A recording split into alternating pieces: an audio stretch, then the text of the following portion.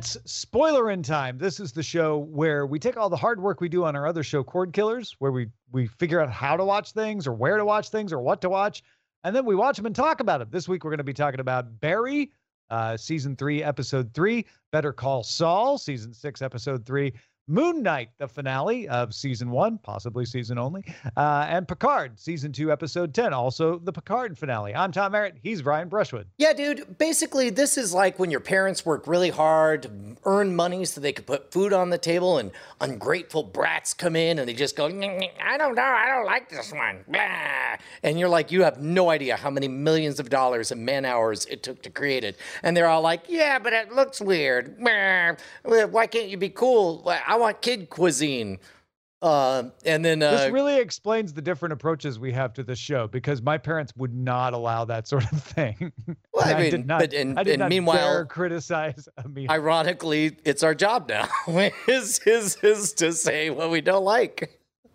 Yeah, and responsibly so, at least, you know, as much as we can while maintaining an entertaining premise to the show. So come along for the ride with us, folks. But where shall we begin, sir?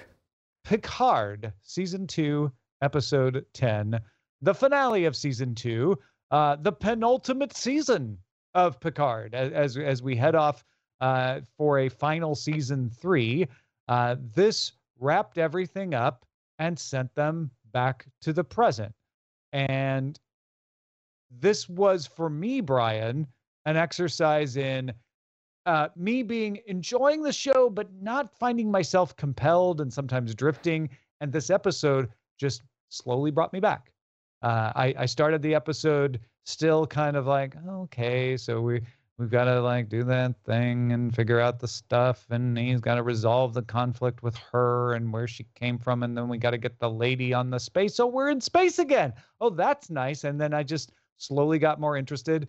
As Q made his impassioned response where he finally answered Picard, which risky to give an answer to that. I kind of like the way they ended TNG, where he never answered it and said the journey never ends. But given the fact that he had an answer, I thought it was an interesting answer. And then we're back in space, and we're back with the Borg fighting the Borg. But no, we're not fighting the Borg, because now it's Agnes. And it turns out that the Borg, the alliance you never thought could happen, which is always what Star Trek does, finally happens. You never thought the Klingons and the humans would ally. Now you never thought the Borg would ally. And it set up a very big question of who is behind that big anomaly, which I'm very interested in finding out in season 3. Okay, in reverse order. I'm going to start off the most jaded I can be and then get less jaded from there. Are you curious what made the big old Yes, tootie butt in space? I am very curious. Why? There's a tootie butt in space. Why do you doubt my sincerity on that point? Because I respect you as a rational thinking human being. And with no context, a giant space toot doesn't seem like it would be the most engaging thing on the planet. Well, I disagree, but it's not a thing I can prove, so I'm not sure where to go with that. Also, I said on the planet, and clearly it's in the entire quadrant. Maybe you weren't noticing. It was in space, yes. Brian. Okay, my fault. So this whole series, boy, what a wild ride. Let's start with this. A/B testing. Picard season 1 or Picard season 2? Overall, season 1 for me. Really? Yeah. I would say the first 3 episodes of season 1, but then the rest, not so much. Season 2, at least knew it was a dance party remix of everything you've seen in everything of Star Trek. And I absolutely will listen to any argument of why that's not great. I largely enjoyed it. The only times I didn't enjoy season 2 was when it felt a little bit heavy-handed or hammering on one thing too much. But as we've gotten a couple of emails that have suggested that it's probably the binging versus week over week experience.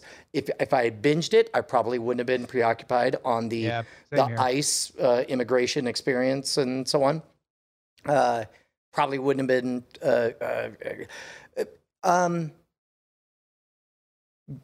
I only live in the timeline where I did this week over week.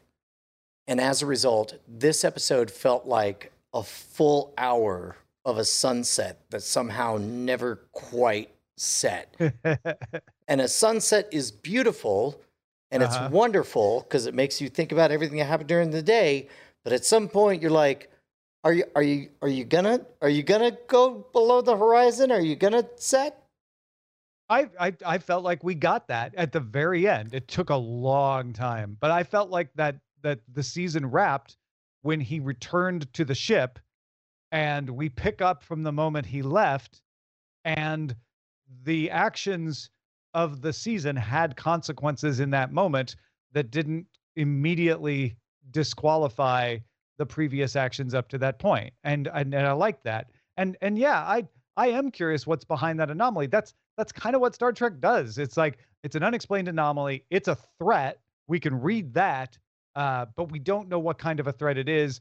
But we can now partner with the Borg, who could tell us more about it, which they did. I'm not sure what you were missing or why you think I'm irrational for liking it. No, I don't think you're irrational. I think you and I had the exact same experience. Only I had it, and I was like, well done, Picard. That was a fun remix, dance, mashup of every theme you've already done in all of Star Trek. And then they came back to the present, and I moved the mouse and realized I had 30 more minutes to go. And I thought, oh, dear. Because I rather love... You set yourself up for like, I'm done, and the 30 minutes was not anything you wanted. That makes sense to me. It was very little of what I wanted. It was a lot of battle stations. People do this, that, and but for me, this entire season, I've been like, this is kind of interesting, but I want him back in space. This is kind of interesting.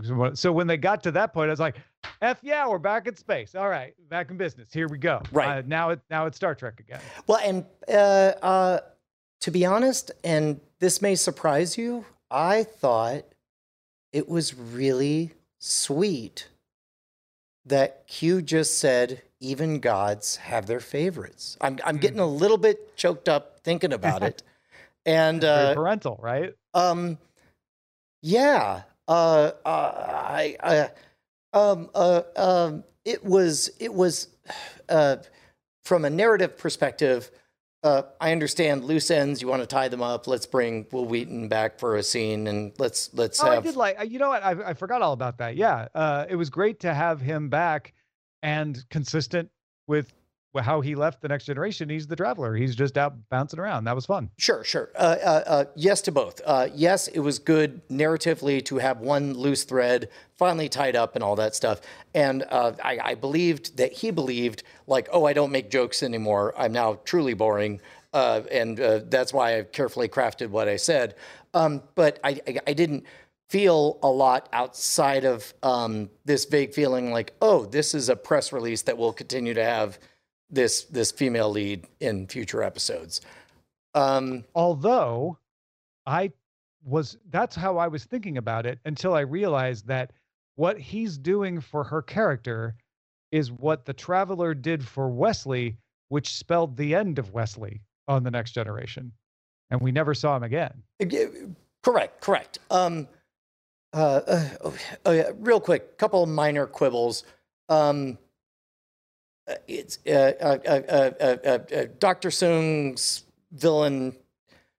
Turns out that the guy who plays Data is really good at playing Pinocchio, and for my money, a little less good at playing a sinister mastermind of evil, because he sort of waltzes into NASA and it says, "Don't all my donations happen? All I have to do is shake a hand." Yeah, ha ha. That's a neurotoxin. But the things that I guess we could not worry about infecting these guys. But yeah, that didn't really wash. Correct. But all of the sunset bits actually did. I thought I was happy for Rios. I thought the Seven and Vape Girl thing was sort of out of nowhere. There wasn't a lot setting that up. They've been setting that up all season. No, you didn't see that coming? Maybe I was distracted, hoping there was some other context. I don't know. That's neither here nor there. Also, the Rios thing, I loved, despite the fact that it made no sense, that they were like, we cannot disrupt the timeline. Oh, but you really love her, so okay, we could disrupt the timeline. It's fine. I mean, look, if you're gonna go, if everything is gonna be made out of rubber for a brief minute, and exactly. this is what I love about Lower Decks, is Lower Decks has an easier time of making everything out of rubber because it's a cartoon.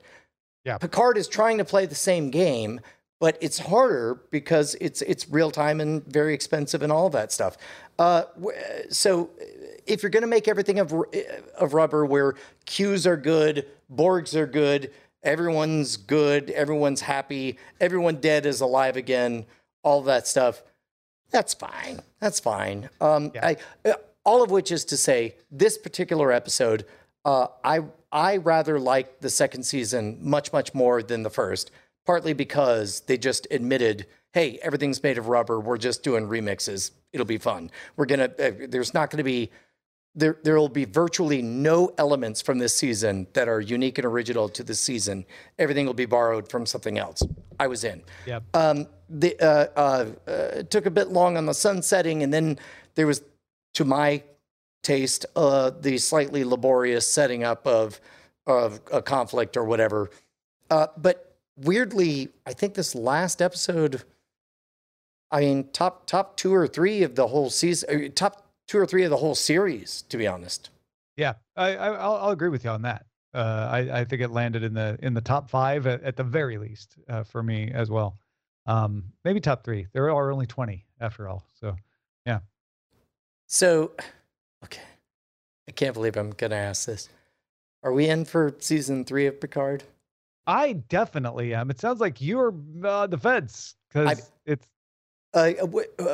What's the other like old school Trek that's out now?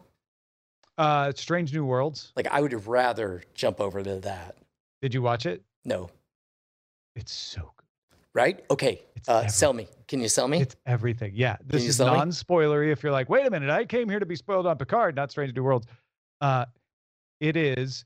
They took the original premise of the original series and said, we're just going to have adventures, 5-year mission, explore strange new worlds. We're not going to have too much of an overarching storyline. We'll have a little bit of a thread running through stuff, which even the original series did.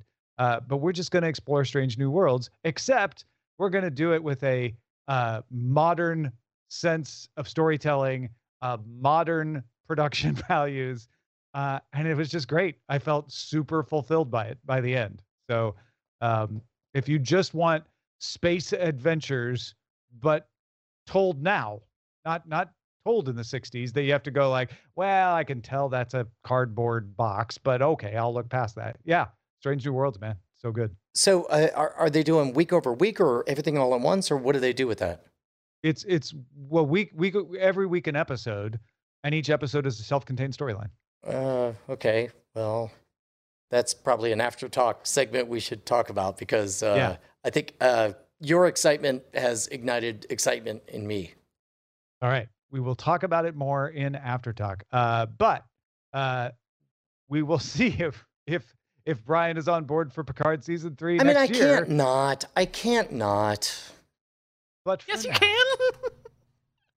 that is Picard season 2 in the books.